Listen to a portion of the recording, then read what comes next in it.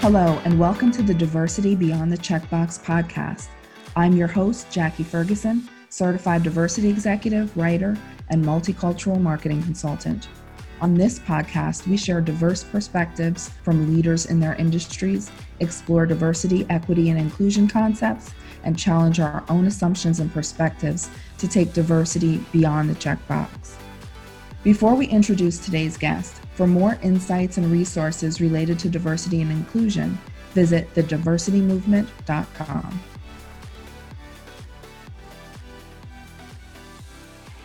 Please welcome Nichelle Pace to the Diversity Beyond the Checkbox podcast. Nichelle has spent the majority of her career building brands, leading innovations in marketing from print to digital, and was an early adopter of multicultural marketing. Nichelle has worked with big brands and bigger names. Nichelle is the president and principal at Brand Enchanting Media and the host of the Culture Niche podcast. Nichelle, welcome to our show.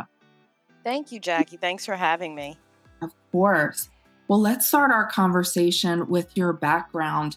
You've been in high-level marketing for 2 decades, and I'm asking for some name drops here, but can you tell us about some of the interesting people that you've worked with over the years? For sure. At one point in my career, I was doing a lot of integrated marketing that dealt with events with the space of some of the vice brands, alcohol, tobacco, almost, 20 years ago now.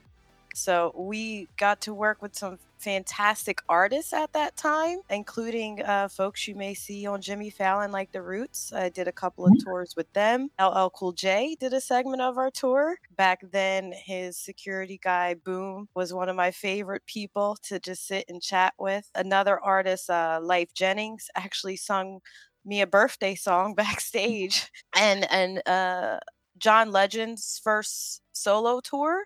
Wow. So I scouted him when he released his album after, working with Kanye West as a keyboardist, and on the Cool New Jazz Philosophy tour was his first tour as a headliner. And a little bit more recently, doing some work with Sharp Electronics, we stumbled into a conversation that Sway Calloway was having on his radio show and on MTV about the first TV, Sway's first TV, and it happened to be a Sharp TV. And so we jumped on that. The story was Kanye West gave him the TV, but he didn't give him the remote. So we actually gave him the old remote to the TV, the Sharpeezy as he called it, and contacted his marketing team on the back channels when we saw the social media chatter. And in about 12 days, pulled together an activation from New York City for South by Southwest to sponsor some events, give him the TV. We gave him a large TV, like a 65-inch, to replace the smaller TV. And that was really interesting because even during the whole time we're there and I'm prepping my client to be on the radio and those types of things, Sway walks over to me. He's like, "You look like you're the brains of this operation." I was like, "Well, thanks for recognizing that." But yes, this was, my idea to make sure you got this TV, which turns out he's like, "I can't get people to leave my house from watching this huge TV." So I've had some interesting interactions with people and brands in terms of the entertainment world, and it's been very fruitful. I've made some good relationships along the way. And finally, I can't forget this. That whole Sharp Electronics activation ended up in a Kendrick Lamar song. What we did from a marketing standpoint actually made it into pop culture. And, from an advertising standpoint, if your brand makes it into a lyric of a song, you've made a pretty big impact. Absolutely. Oh, that's awesome. Nichelle, of all the celebrities that you've met over the years, who impressed you the most and why? Outside of Sway being very impressive and understanding the business and relationships, I have to say I was on the volunteer, my give back marketing committee team for Big Brothers Big Sisters in the Independence region, which represents Philadelphia, South Jersey, Delaware. And they were doing their 100th anniversary event. And I was assisting them with getting more involved in social media, more engaged. So I'm at the event, and the host they had was Marlon Wayans. And I must say, just such a consummate professional. He stayed at the after party for the VIPs. He worked the room until maybe only 4 people were left. And Wow. that was just super impressive, just talking with him. Besides, being funny and being a comedian, he just really made sure that he knew he was there to be a brand ambassador and he did his job to the fullest. And I was just very impressed on how he made sure he met almost everyone in that room and stayed around and engaged with everyone in the room and authentically and to bring a smile to their face. So it was just real impressive the way he approached, working with a company or doing a corporate event and staying beyond as Yeah. well. That was really impressive by Marlon Wayans, I must say. That is really fantastic. Relationships are so important, aren't they? In any industry, it's important to have those relationships with people and build those relationships. That's how you keep your business going. That's how you continue to do bigger and greater things. So that's really awesome to hear. Being a Black woman in advertising is tough. And 20 years ago, it was even tougher. Nichelle, can you talk to us about some of the challenges for Black women in your industry and how did you navigate it? One of my biggest challenges was not having a mentor or Mhm, never walking in a door at an agency and seeing anyone high up that looked like me. It's a little bittersweet because it's a bit twofold. At the time, early on in my career, as I was moving up to director level, I tried to seek out working for more diverse agencies or multicultural agencies that had leadership of color or may have been Black or Brown led. But even then, it was kind of a struggle because, again, it's about relationships. And if they don't know you, even though you might think, well, I'm a person of color, I have the chops, I have the experience, it was still a bit cliquish back then because, that old adage of, crabs in a barrel, there was still a level of competitiveness between Black and brown people in this space 20 and 15 mhm, years ago. One thing, not having a mentor and seeing people like me, or sometimes being the only Black woman at the table, it gets lonely. You don't have anybody to bounce ideas of. Going through my whole career without a sponsor, when you don't have a sponsor in the upper levels of senior management and sitting in the C suite, you tend not to put your head down and just stay at an agency for 10, 15 years. So I was never one of those 10, 15-year veteran agency folks. I'm a veteran in the ad industry overall and in media and entertainment because I did start in film and video production. But it was just very challenging and kind of a lonely ride. My status on my iChat AIM at the time used to be 3%. And people used to always say, "What does that mean?" I'm like, "Because I'm part of the 3% mm, of people of color that are account director level or higher in the agency world." 3%, and that was all people of color, not just Black people. wow.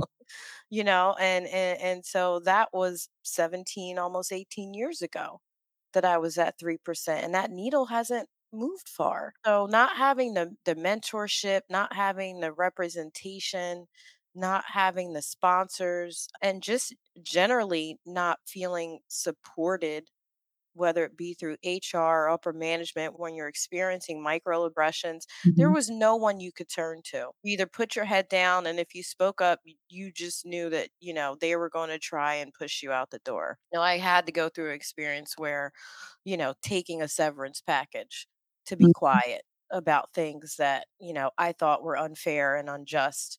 It was very challenging and difficult. So I pride myself on being a mentor and being in this space and being that representation to the younger mm, generation. Someone I just interviewed to bring on my team, she was bursting at the seams at the end of the call. She's like, "I just have to tell you, you don't understand how much it means to talk to a Black woman and interview for a Black woman." I almost bust into tears. yeah. I just almost busted into tears like, "Oh, it does mean something." And I'm looking at her as like a reflection of myself. Yeah, Mm, it does mean something. And I've had interactions with senior level Black women, but they were not part of, my daily routine in the agency world. right. Maybe on the client side, Rhonda Plummer back in the day, we kind of talked about her and some of my industry friends that are also African American women. We told her how much she meant to us, even though we didn't get to we interacted with her as our client, but at the same time, she didn't realize how much we looked up to her because we were like, here's a woman, she's a VP of a major national corporation. She's so calm, cool, collective. We called her the Oracle, but she was an inspiration for for the few of us that were in the space at the time working in marketing and advertising and consumer activation that we looked up to Mhm. because we didn't have that in our own organization. Now, Nichelle, what advice would you give to young professionals who are culturally diverse entering into this space? You have to have a level of flexibility, but you also have to be really grounded and centered with people. When you work in advertising or marketing or any medium, or you're putting out content, there is a level of responsibility that you have to do Mhm. no harm to culture, to society. You see it with, this phenomenon of fake news and misinformation and all the things that are happening. Right. You have to really be conscious about what you're putting out as a creator, words you're writing as a copywriter, and Mhm. the impact that it has on people, because we have the power to communicate to millions at a time Yeah. in one shot. So, as the cheesy Spider-Man say goes, with great power comes great responsibility. You must take on that responsibility and take it serious. Consumers are not just data points, they are people, Yes. and people have pains, passions, joys, frustrations, and you can either be a positive force with somebody in their day or a negative force, or That's you can make them laugh, or you can make them cry, you can make them think. But everything we do is about persuasion and influence, and we do it at such a mass scale as marketers that I take that responsibility seriously, and I try and impart that onto the next generation. Like, don't take what you do for granted. A lot of people just want to look at the surface and say, oh, that's cool. We got to make a cool ad, or we got to make something that was funny, or we got something to go viral. But how is that work going to be remembered in this space? What kind of impact does it have? And was it a positive experience for the consumer, for the people that are viewing that content or yeah. seeing that ad or listening to that podcast? Like, what can you leave behind that people will remember in a positive manner? And that's what I try to impart on the younger generation. Nichelle, that is great advice. Thank you for sharing that. Over the course of your career, you were a leader in the transition from print to digital media. I'd love to hear a little more about that.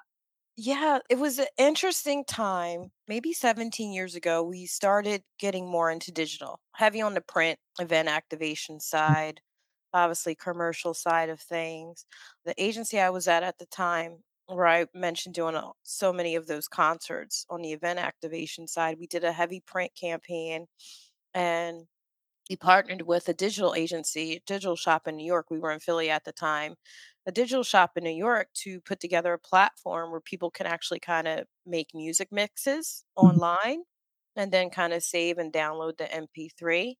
So that was interesting. But then just seeing the whole digital and social media kind of blow up and evolve, I became an early adopter, installing a digital practice at another agency in Philly that they did not have at the time, and helping integrate some of the services to add more digital services, working with, at the time they were called Greater Philadelphia Tourism and Marketing Commission, on blogs and social media content, which is now known as Visit Philly, and launching a site that they had called You Wish You Knew.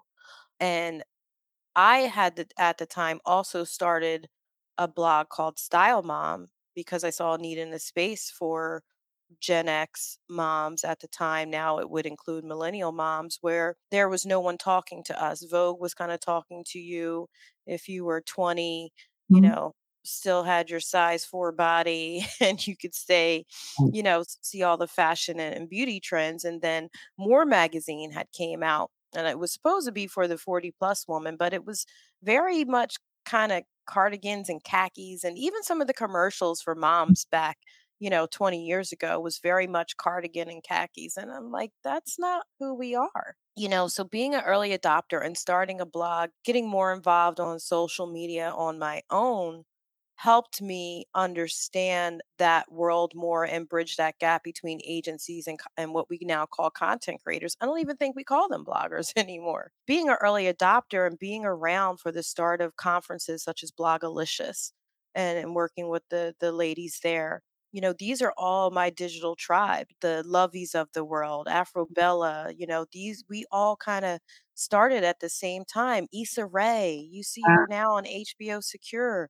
We yes. were all at these conferences trying to really create a space in the digital and social media world for women of color and trying to figure out how we could amplify our own voices and yet navigate the business of advertising and media and working with brands. So just joining that space early on helped me really stay up on the trends of social media. And then I could take that experience to the agency side. Some of the talks that I would give at the conferences, because I was an agency vet, would be how to show the content creators, the bloggers, the influencers how to package yourself to work with agencies, what types of metrics they're looking for, how to make your own media kit. A lot of us in the space, Black women in media and entertainment, we're kind of navigating that space together Mhm. on how to stay on top of the digital trends and those types of things. So it was definitely a interesting time. And I am forever grateful to be a part of that movement that started back in 2009 and going up till today. It's funny that it's been that long. Right. And to see everything evolve. We went from a place with Style Mom. I'm trying to get invitations to Fashion Week, and the PR people, back then, the magazines, they wanted nothing to do with bloggers. They felt Right. as though we were a threat. Mhm. Especially if we talked about fashion and beauty, the editors didn't want anything to do with it. And then another friend in the biz, Yuli Ziv, she started the Style Coalition. She put together a whole group of bloggers, started the Style Coalition. She's a business development queen, and she brokered a deal with Elle Magazine to be a part of their digital network. Then they started to see the value of the voice of influencers and bloggers and what the folks that were the loud voices of digital and social media actually had to offer in terms of extending your content creation, whether it's graphic design or photography or writing, creative writing. And the ROI started to come in. And Mhm. that's what changed a lot of people's hearts and minds about working with digital influencers and social media influencers. So it was very interesting time and to watch this evolution. And look at the TikTok generation now, like you don't even know what we've been through. So you could do this, because now brands are all in their boxes. Hey, you want to be our Instagram? You don't even know. They weren't even checking for us over a decade ago. But now you guys are, you're the cream of the crop now. So go forth. Go forth and be great. That we had to put in some work for influencers to even be taken seriously. Absolutely. That is so amazing. The thing is, people have a hard time with change. Moving from print and everything being print to digital. What is this? It was a tough transition, I think, for a lot of organizations. And this transition now with our society becoming more and more diverse, we have a similar issue, like, with change and Mhm. people being resistant to change. And on that topic, we'll move into multicultural marketing because I know you were an early adopter of that. What do organizations need to know, Nichelle, about why this is important to ensuring sustainable business? Let me just frame the whole multicultural piece and where my philosophy and ideology lie in multicultural. First of all, the world is multicultural. For so long, the advertising industry was very much general market and multicultural market, which made zero sense because we buy the same products for the Mhm. most part, unless it's geared to, unless it's dark skin makeup. Obviously, that's going to dark skinned women, but even within that, that's various cultures. So I think our industry needs to remove the whole notion of multicultural marketing, because marketing inherently is multicultural marketing. You're Yeah. not just talking to one culture. You're not just talking to one age demographic. You're not just talking to one gender. So within that, all marketing has to be considered multicultural marketing, because you're trying to, again, to reach the masses, and the masses is inclusive of many different cultures. You might have to target a little bit differently if you're Yeah. trying to reach 30 plus, but even if you're trying to reach 30 plus or 30 plus moms, if you will, as a segment, you're still talking to moms of various backgrounds, socioeconomic backgrounds, ethnic backgrounds, gender backgrounds, the whole nine. I think we need to evolve this notion that multicultural marketing is separate. It's not. It Mhm. is what we're doing. That's right. We target maybe different groups, different affinity groups, Sure. which is part of the science of advertising and marketing. I always say what we do is the ultimate pinnacle of STEAM: science, technology, engineering, art, and math. That is essentially what advertising and marketing is. It's the behavior science, it's the technology of using, digital services or social media services, the engineering, the building of these platforms, the art is the design and the commercial work that you see, and then the math, when we start tracking the data and the analytics of how well our creative and our advertising, our marketing, and our messaging is performing.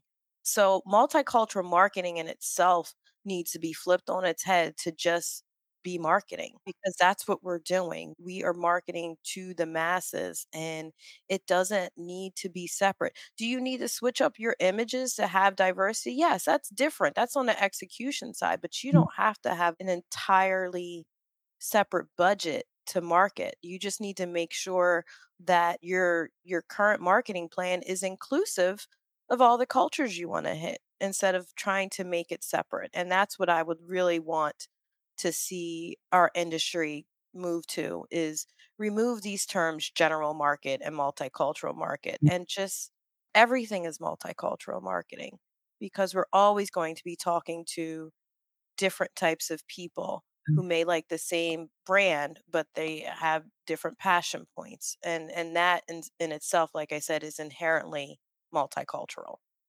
Love that perspective. Let's talk about your podcast, The Culture Niche. Can you share your plan for that and talk about some of your upcoming guests for your podcast? The culture niche was developed as another avenue to put our voice out into this space of brand enchanting media. And it's also our content hub, where we're going to not just have these podcast episodes, but we will also have different articles and Mm. news pieces about diversity and culture around marketing, branding, the arts, entertainment, all the things that kind of touch the advertising world. We recently just had Jazzy Jeff, and next month is Women's History Month, and we're looking to a couple of CMOs, and then a head of a nonprofit, Tanuja Dane, will be our guest next month. And then some more we're waiting for confirmations on, but we're going to have a mixture of diverse voices, diverse people to talk about everything centered around culture and how it relates to the arts, advertising, media, marketing, and influence overall. And just let them kind of tell their stories, and tie in the executional parts of what we do. Like our conversation with Jazzy Jeff, we talked about the pivot during the pandemic and the use of the technology platforms and Mhm. Instagram, and how he has his own app that he created to self host some of his live streams.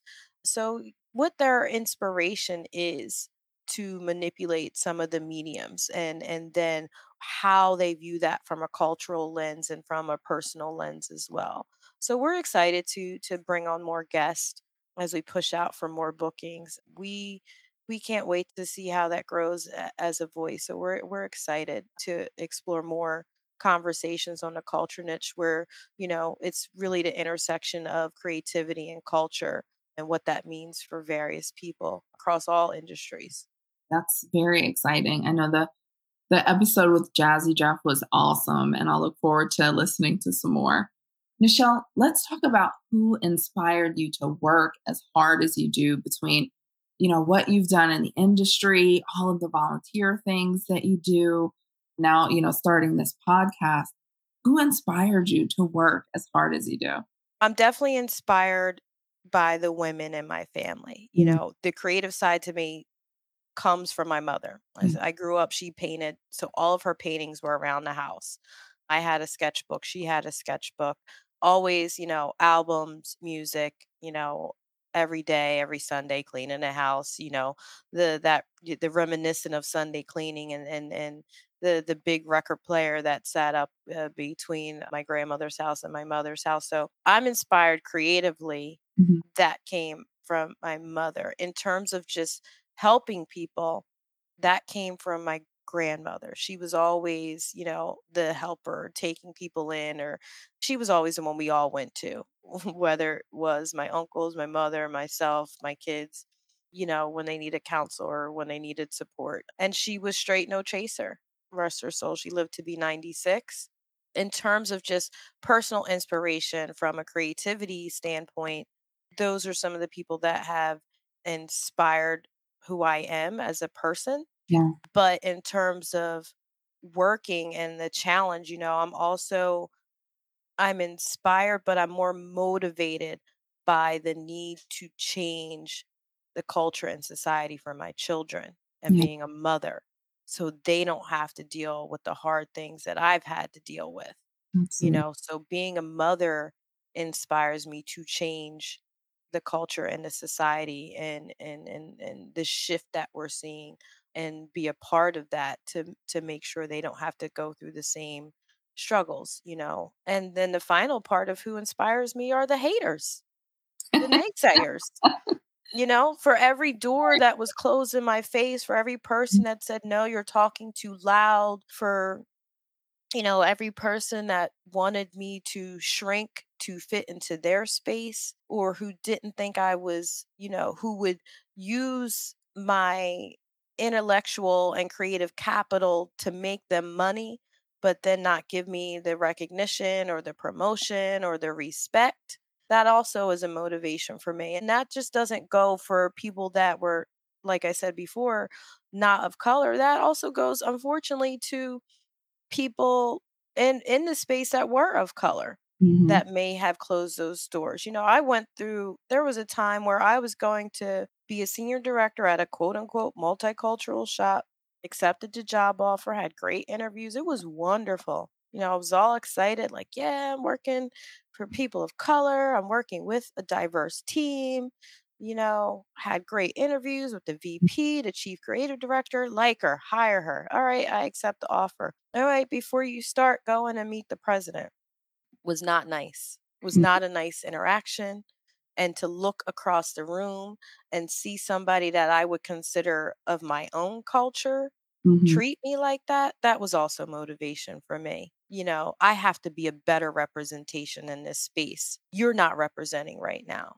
So, again, those that have slammed a door in my face, they also are motivators to work harder and to work smarter, and examples of the leaders that I do not want to be. Mhm. I don't just want to mentor other young women of color. I take pride in mentoring also people that are not of color because they need to be able to see us as leaders as Yeah. well. So I think it's crucial that, yes, I love mentoring young women of color, but I've also mentored young white women that I love to death who counted on me to lead them. But I think it's crucial for the next generation, when we're out there mentoring, as people of color, that we are inclusive in our mentorship. Yeah. So then that changes the mindset of the next generation of what leadership looks like, That's right. because they're going to have that ingrained in their memory. Well, she was the best leader I had, and Mhm. she was a Black woman. That's right. So that's important for me as well. So those are the different avenues that I get my motivation from. Michelle, I love that. Thank you for sharing that. Tell us, and I love asking this question, tell us something about you that not a lot of people know. Well, I auditioned when I was in my 20s for Stomp. And I actually made it was 2,000 people in New York. We were everywhere out in this courtyard for the audition before you could go in the studio. And I actually made it down to the final 200, and they called me to do an international cast and go to Japan, and I had to turn it down because I didn't Mm. want to leave my oldest son, who was like barely one at the time. Wow. But I actually auditioned for Stomp and made the Stomp cast. I had the bruises to show, and I lost both my big toenails for a minute from stomping in boots from that 2-day audition. Wow. And then Nichelle, wow, I've so enjoyed this conversation from, the perspectives to the, deep care and concern, which is so awesome to see in any industry, but especially around, diversity, equity, and inclusion. But what, Nichelle, do you want to leave our audience with today as we start to wrap up? I just want to leave folks with, we're going to get fatigued in this. I'm actually sitting here looking for a therapist on my phone, but just within these struggles, within these battles, make sure to take the time for you. It's okay to say no. It's okay to shut it down if you need to regroup, because you're going to need to.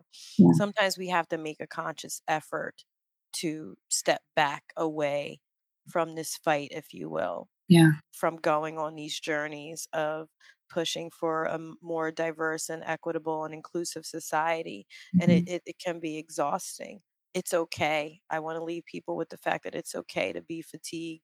It's okay to want to scream and throw your hands up and cry and just like, I can't do this anymore. It's okay to have those frustrating feelings and work yourself through those emotions. So don't run for them, Yeah. embrace them, and take the time you need. I think, especially for people of color, and more, there's more awareness for us to have a certain level of mental health and taking care of ourselves from a mental and emotional standpoint. I'd like to see more of that because it's going to take mentally sound people to continue this fight.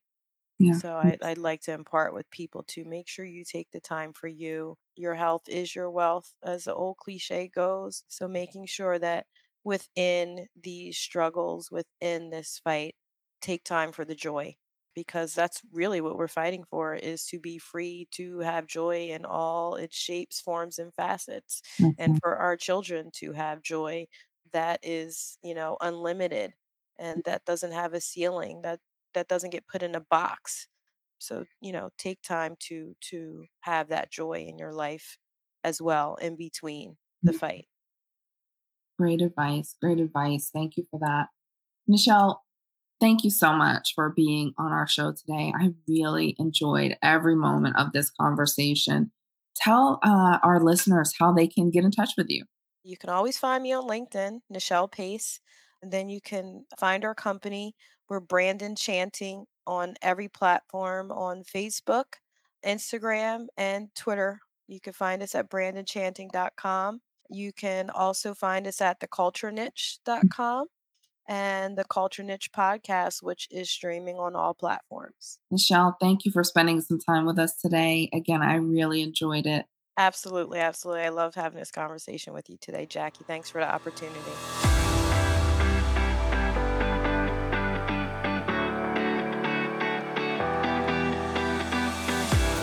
Thanks for tuning in, everyone. If you like this show, we encourage you to subscribe to this podcast on Apple Podcasts, Spotify, or wherever you listen, and leave us a rating and review as well. This show was edited and produced by Earfluence. If you're looking for information on how full-service podcast production can amplify your voice and build your community, visit earfluence.com. I'm Jackie Ferguson, and we'll see you soon on Diversity Beyond the Checkbox.